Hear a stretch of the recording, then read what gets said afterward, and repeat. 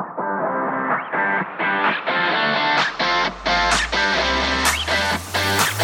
I'm Darren Ride. And I'm Tim Beadle. Welcome to Disciple Making.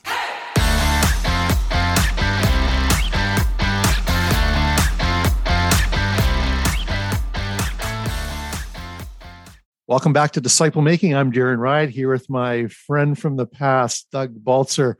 Doug, great to have you here today. Hey, Darren. Good to be with you again after all these years. Yeah, it's been a long time. And Doug is the director of Rekindle, which champions disciple making and spirit empowerment and fruitful mission. And he's got a new book out called Light Up the Dark. And we'll talk a little bit more about that in a few minutes. But Doug, just give us your 60-second bio. It can be a little longer than that. Just your life and ministry bio. What has brought you to this place in life and ministry?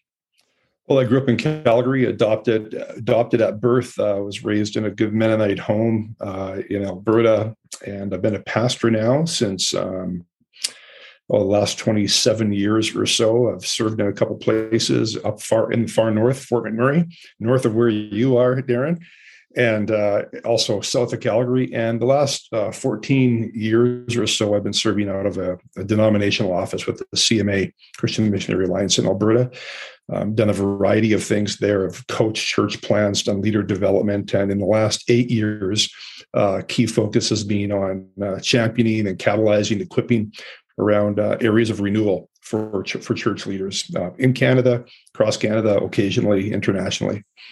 Yeah, well, that is very, very concise, and you've got just such a breadth of experience in both ministry and life, and I just appreciate you taking the time to do this. Let me just ask, just again for a little more context, what does a normal week in the life of Doug Baltzer look like these days?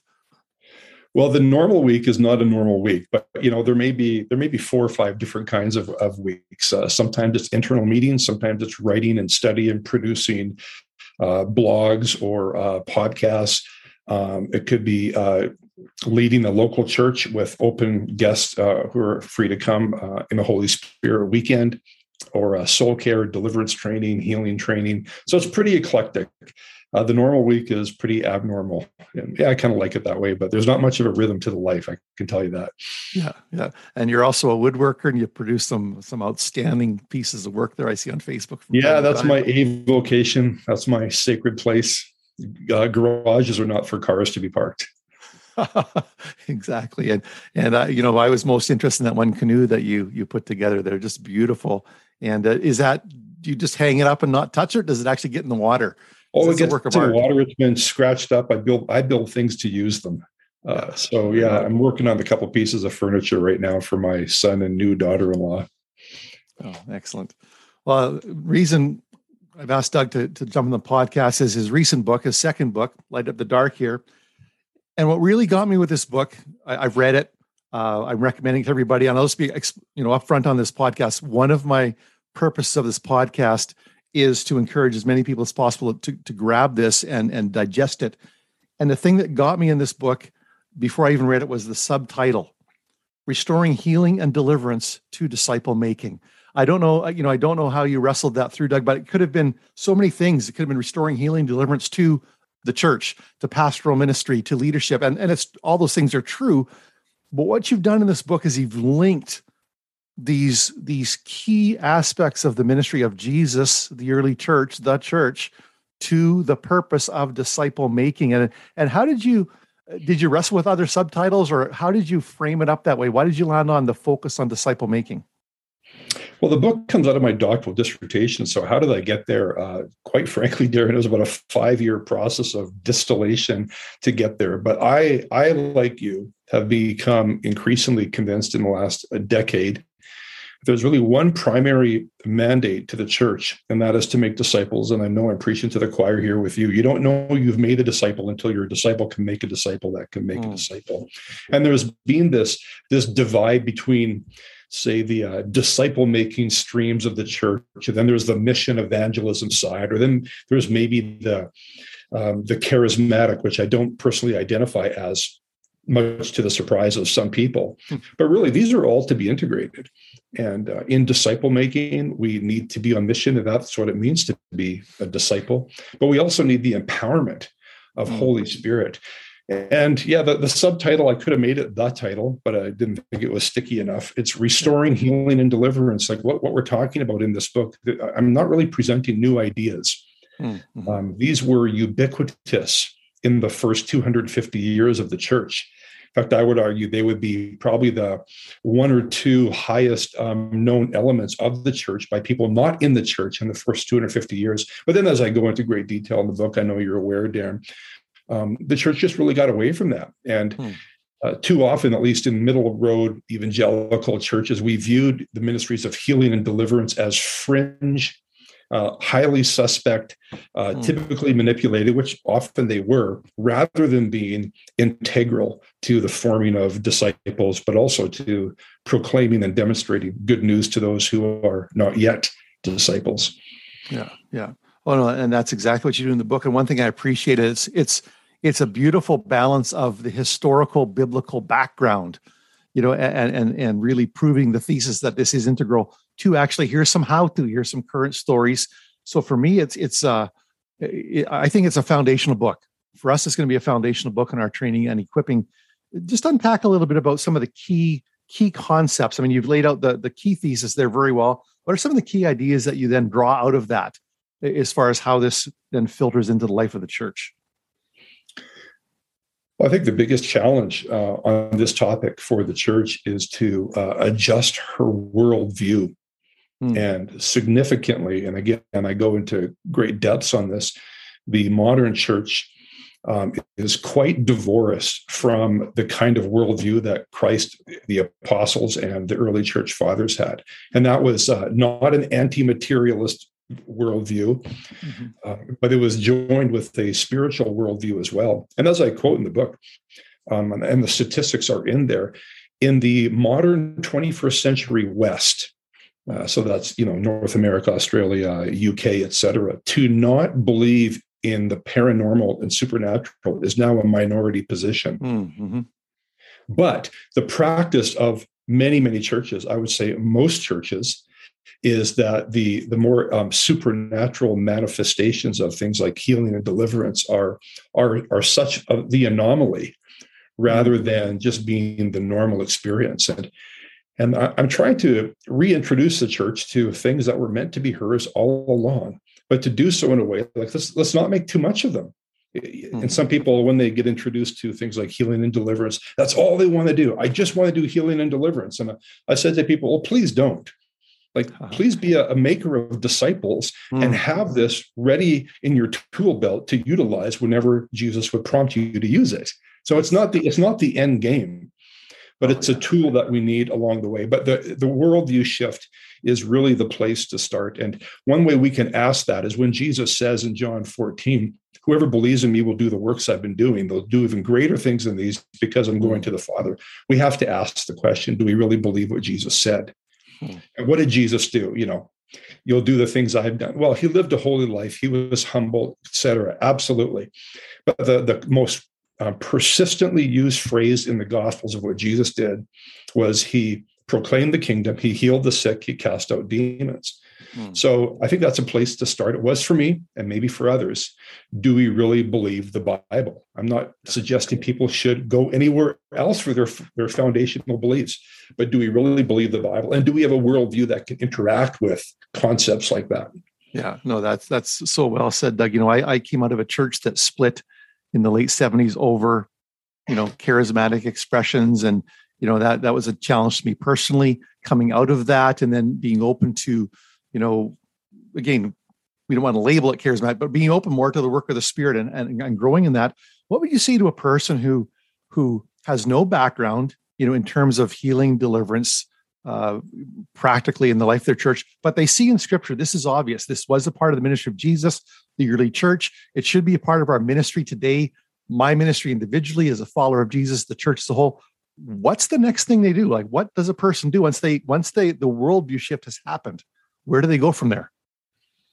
Yeah, it's a great question. I'll answer it philosophically, but I think it's rooted biblically. And that is, one might ask the question, would Jesus want this from me? In other words, Would Jesus want my life to demonstrate his person, his presence? I think we will all say yes. His truth, his proclaimed message, but also his demonstrated presence that the kingdom is now. And that is what healing and deliverance is. It's a tangible expression of the spoken good news. And so if that's the case, then I would suggest to a person that you just framed that Jesus wants you to learn this infinitely more than you do. So the place to start would simply be, Jesus, would you disciple me in these ways?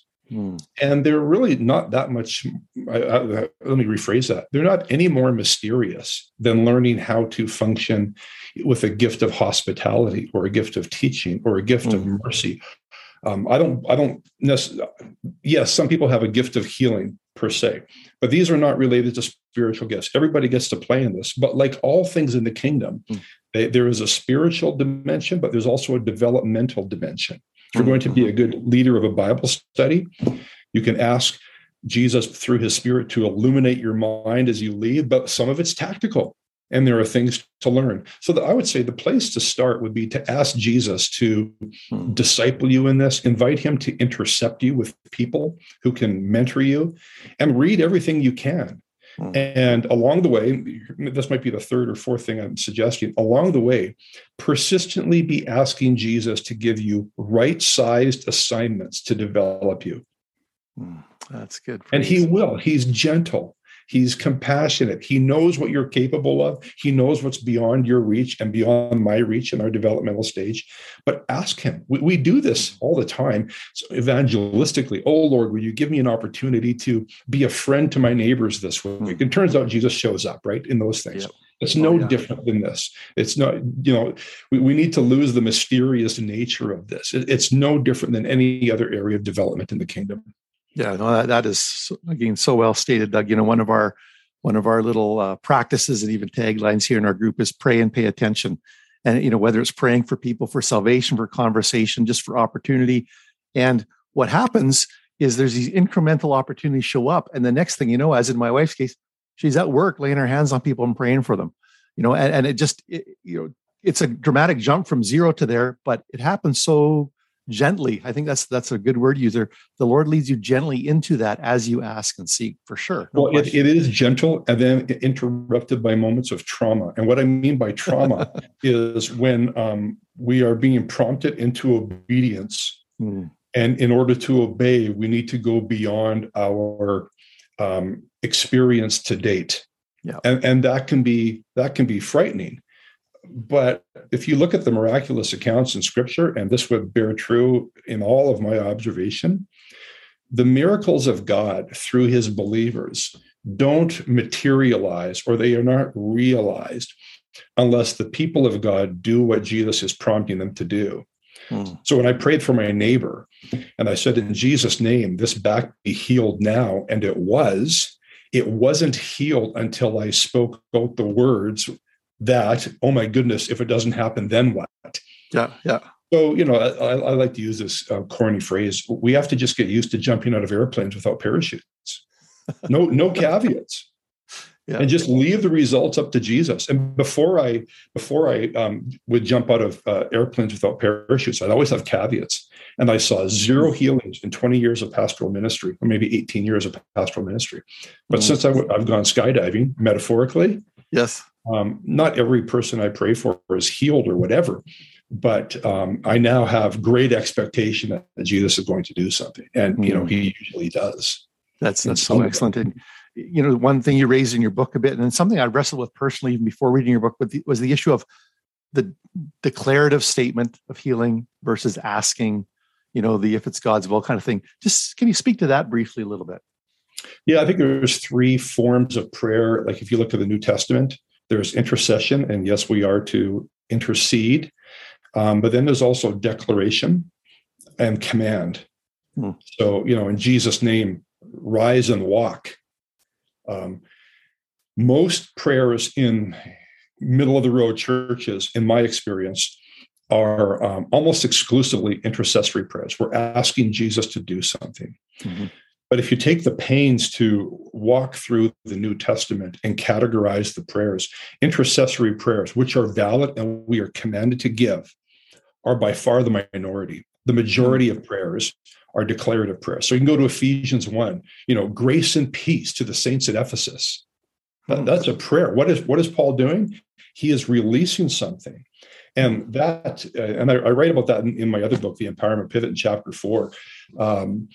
But that right there can be such a huge shift with believers. And a little study that I've done, Darren, is when I'm in churches and the pastor gives the benediction. Now may the Lord bless you and keep you. I always have my eyes open and I'm observing, and the following happens, I think, every time.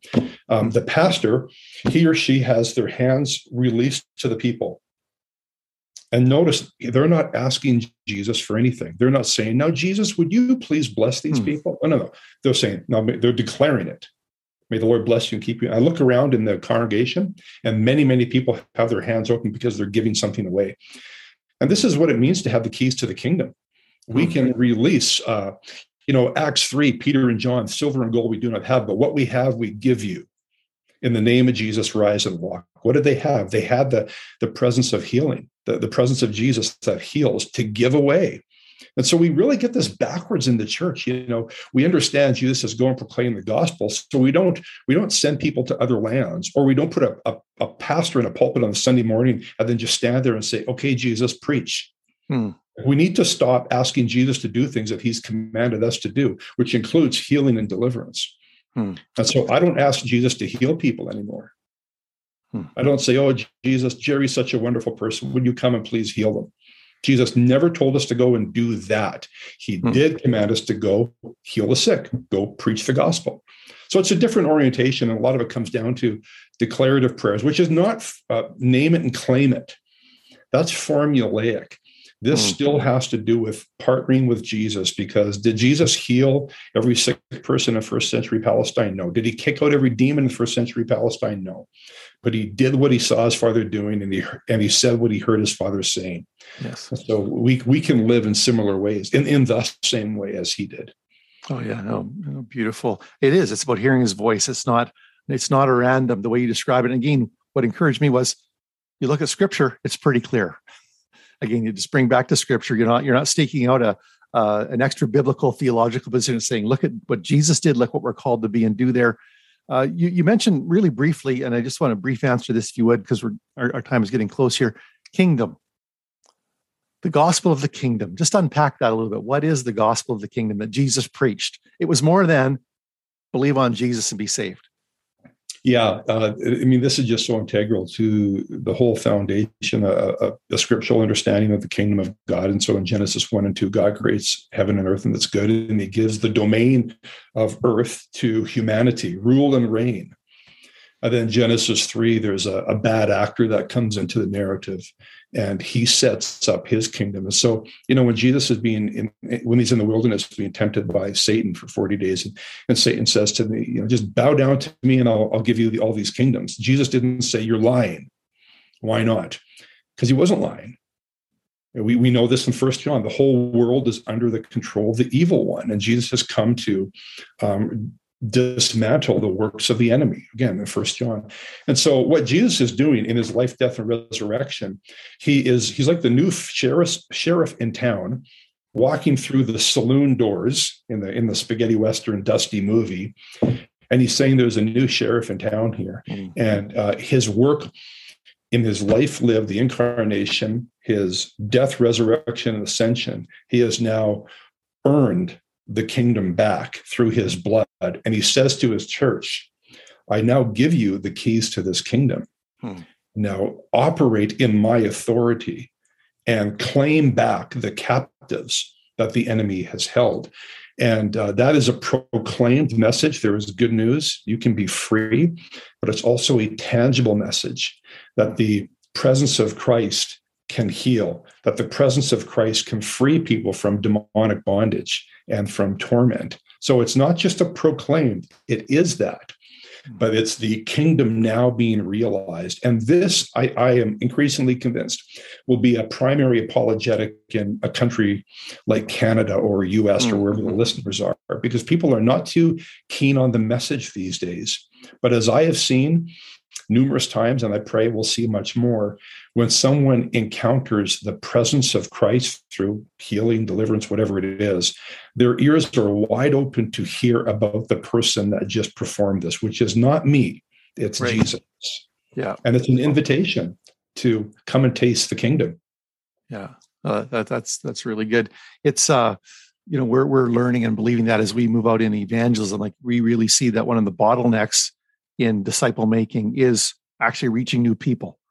And one of the bottlenecks to reach new people is we've got methods that worked great in the 50s. Yeah.